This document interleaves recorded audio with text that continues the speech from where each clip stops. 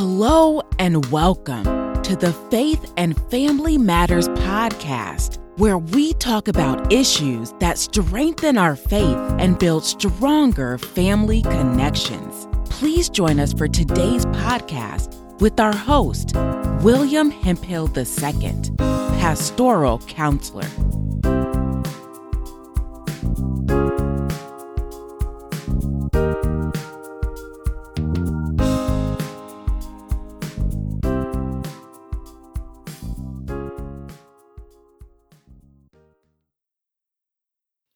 Hello, this is William Hemphill, Pastoral Counselor, and today I just want to share from my heart a little bit about some of my personal experiences and struggles. The title of this message is When Coronavirus Hits Home. When Coronavirus Hits Home. Early this morning, I received a text from one of my family members. I was informed that another family member who was in a nursing facility had to be taken to a hospital with a fever. Upon later discovery, after he was checked out by the staff, I found out that this family member had COVID-19 or the coronavirus. Now, he is the second family member that I know of during this pandemic who's had the virus, who's actually been diagnosed with COVID-19. I say that because there are a couple others who feel like they might have had it, but their symptoms were mild and they were strong enough and recovered fairly quickly. Now, this person or this family member, I was a little more concerned about. Well, I was concerned about both of them. I was concerned because the circumstances involved with this family member. So I want to take a couple minutes and just share some of my thoughts or some of the things that went through my mind, hopefully so it can help all of us in dealing with this virus during the time and season, and if nothing else, to help normalize what might be going on with us. So, the first thought that came to mind was helplessness. Helplessness was the first thing that came to my mind. Helplessness in dealing with family and the virus. As a pastor and a chaplain and a pastoral counselor, when something happens, I am used to being able to go to the hospital. I, like many other family members, wanted to check in and see how our loved one was doing. But we couldn't. We were unable to do this because of the isolation procedures and the virus. They weren't letting anybody in the hospital. His mother can't visit. His daughter can't visit. His brother can't visit. No one can come and visit him during this time. So in many ways, he's in total isolation, which absolutely sucks. And those of us who care can't go in. And so it leaves in many ways a feeling of helplessness or a sense of powerlessness, that you can't even go in and be present. So that was the first thing that came to mind, was the helplessness of being able to even be with family during the virus. The second thing, and I'll say this is a point of honesty for me, is the fear that showed up in dealing with the virus. I say it's a point of honesty because I am a pastor, I'm a pastoral counselor, I'm a chaplain. And so it might shock some people that I think this way, but I will go ahead and share about it. So the second thought that showed up after helplessness was fear or anxiety. In both cases, when I heard about my family members having the virus, I was sitting there thinking, are my family members going to pass away from this? Are they going to die? Will I ever see them on this side anymore? Now, the good news is my first family member, he's alive, he's well, he is back at work.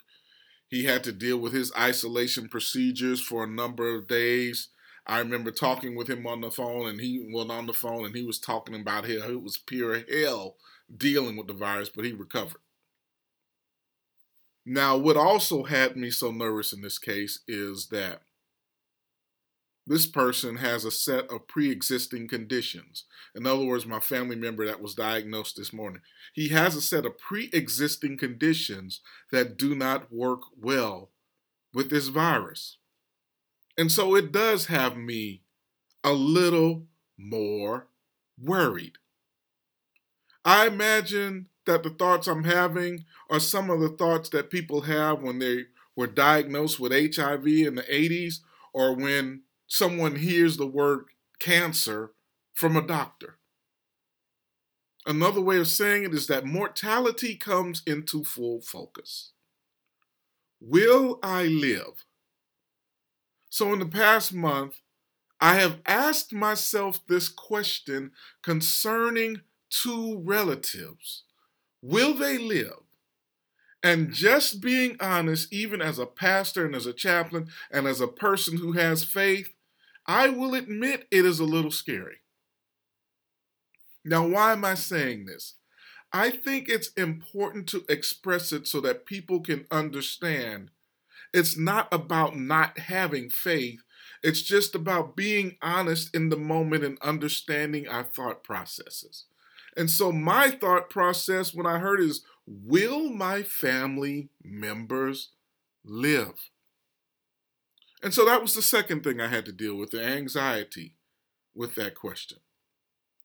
Number 3, I would say is this: the calling of God in faith concerning the virus. One of the things that I know that happens with me when I do get fearful is I try and call on my faith in God. Faith in the Lord Almighty. Faith in understanding that God can do what I cannot do. After all, the Lord is Lord over life and death. The Lord can be present when I can't, which simply means when I can't go to a hospital and see a loved one, it does not mean that they are alone, but God is there with them. And I like to say God knows exactly what help is needed, much more than I do. So in my helplessness and in my fears, I began to pray. I asked the Lord to touch my family member. I asked the Lord to be with all of our family during this time. I asked the Lord to bring healing. I asked the Lord to guide the medical professionals and to move by God's Spirit so there can be peace in the situation. I called upon faith because that's all I could do. And to be honest, and to say the truth of the matter, that's really the first thing I should do anyway. The first thing we should do anyway is to call upon God and call upon God in faith, trusting that the Lord will be with our loved ones during this time and during this season. Number 4, this is the fourth thought that came to mind as I was processing the news this morning about when COVID hits home in the life of my family, is how could I help others or care for others during this time? It's just a natural part of me. One of the challenges I have is in caring for others. I told my wife about the news, about our family member, and she was shocked. She had to speak to others, and they were shocked at what was going on. So there was this navigating in our family in a place that we do not know how to navigate. And one of my challenges is that although I couldn't help him in the moment, how could I assist my spouse? How could I support her?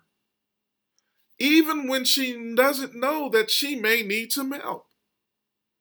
Now that's important. I've been married 20 plus years, and so I know a little bit about my wife, and she knows a little bit about me.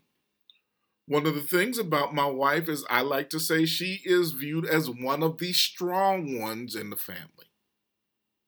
And I know from experience that it's the strong ones that we have to watch out for.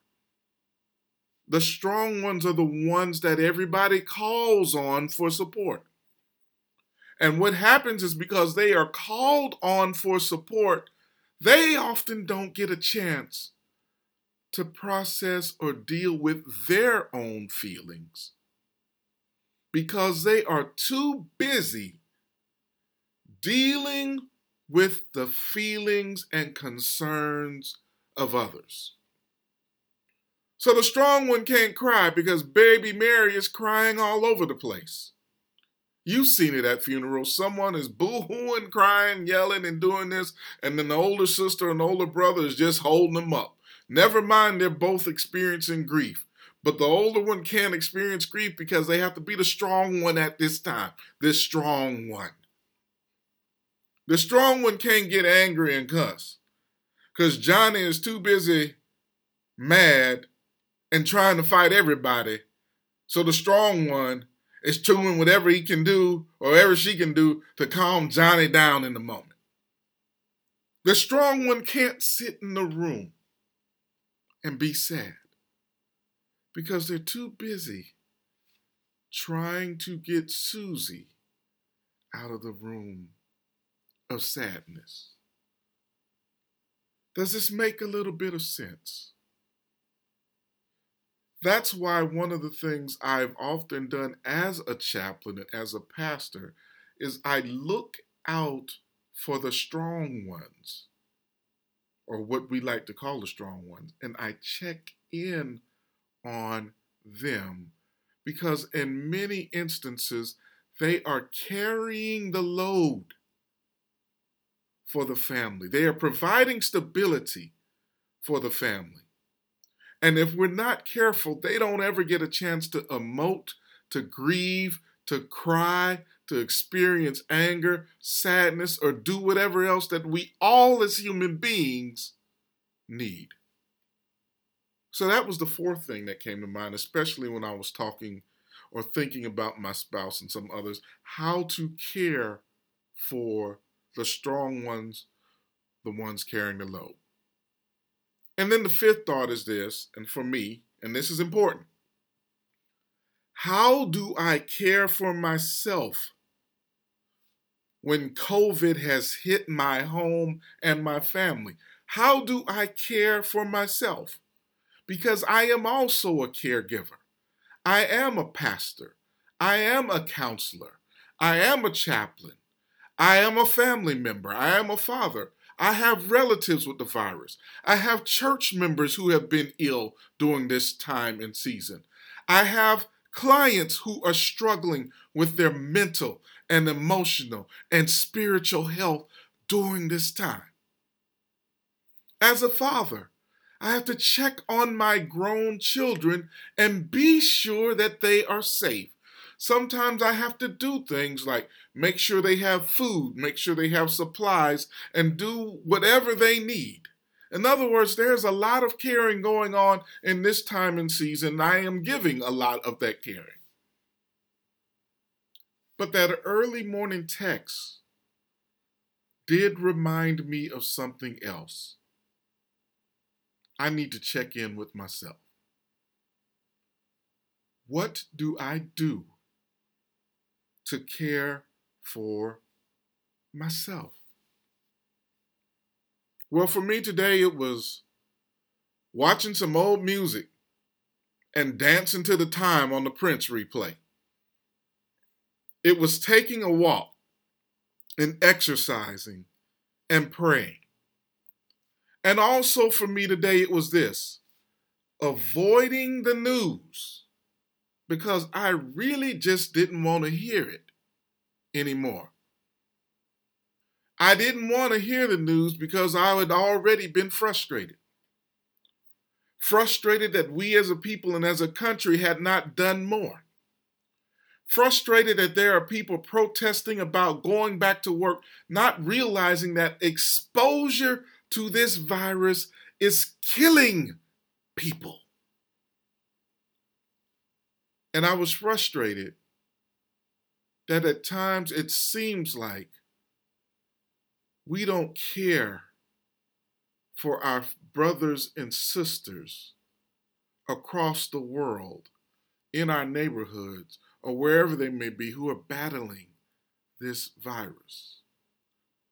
In other words, I've been hurt because it looks like we don't show empathy and love for one another. So when I heard the news this morning and began to process it, I had to finally say, Will, how do you care for yourself? So I took a walk and listened to some music that I listened to growing up in order to have a good time.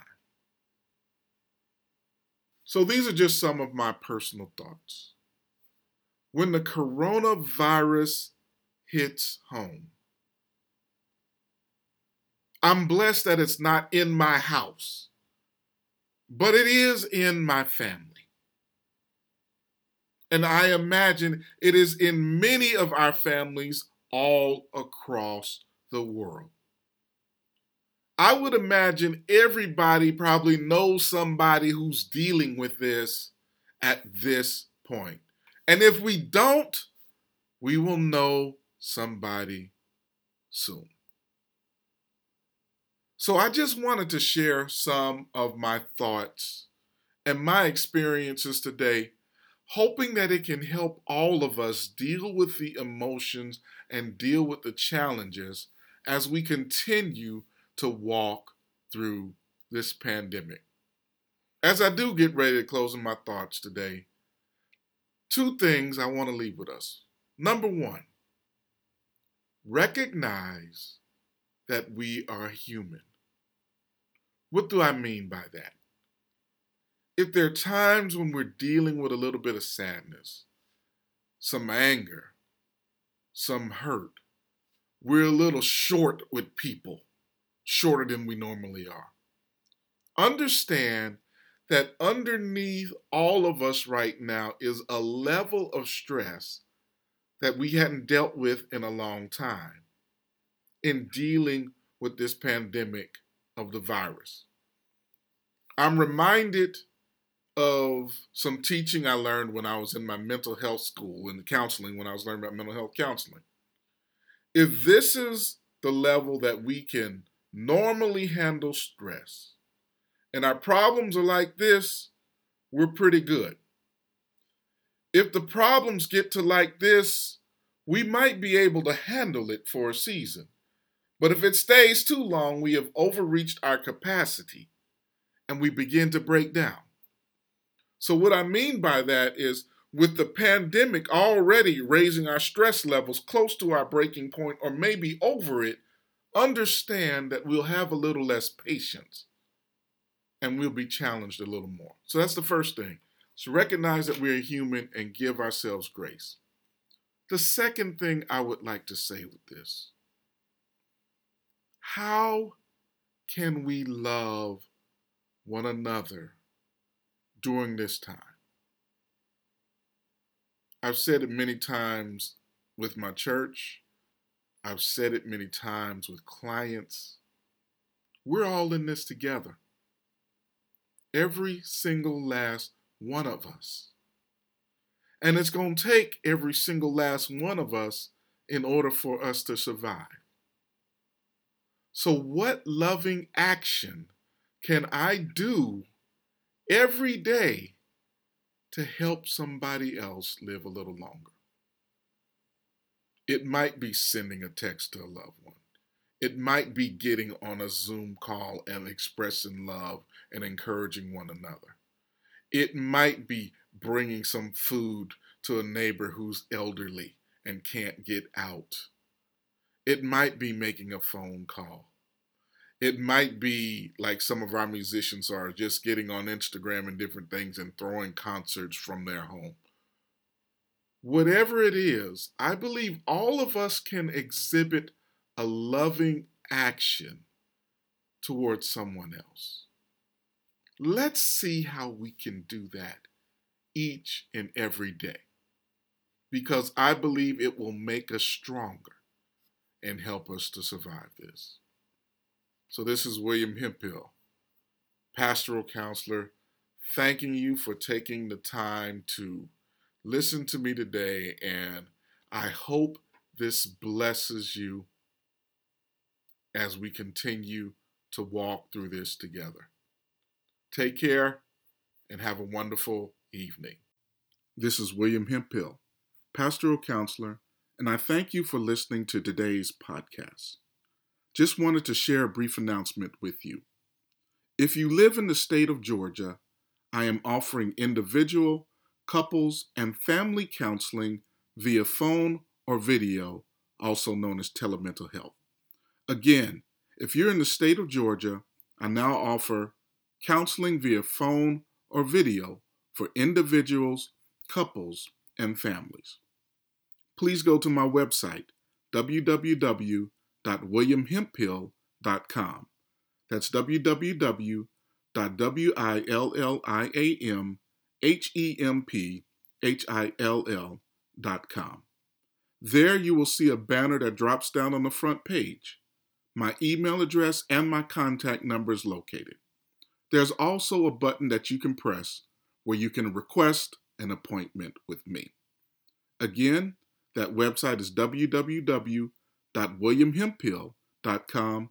You can also go to www.ffeonline.org. Thank you so much and take care. Have a blessed day. Thank you for joining us for today's podcast. We hope that the show has been a blessing to you. If you would like more information on personal counseling, couples counseling, adoptive family counseling, or other products and services, please go to ffeonline.org. For questions about the show, please email us at faithandfamilymatterspodcast@gmail.com.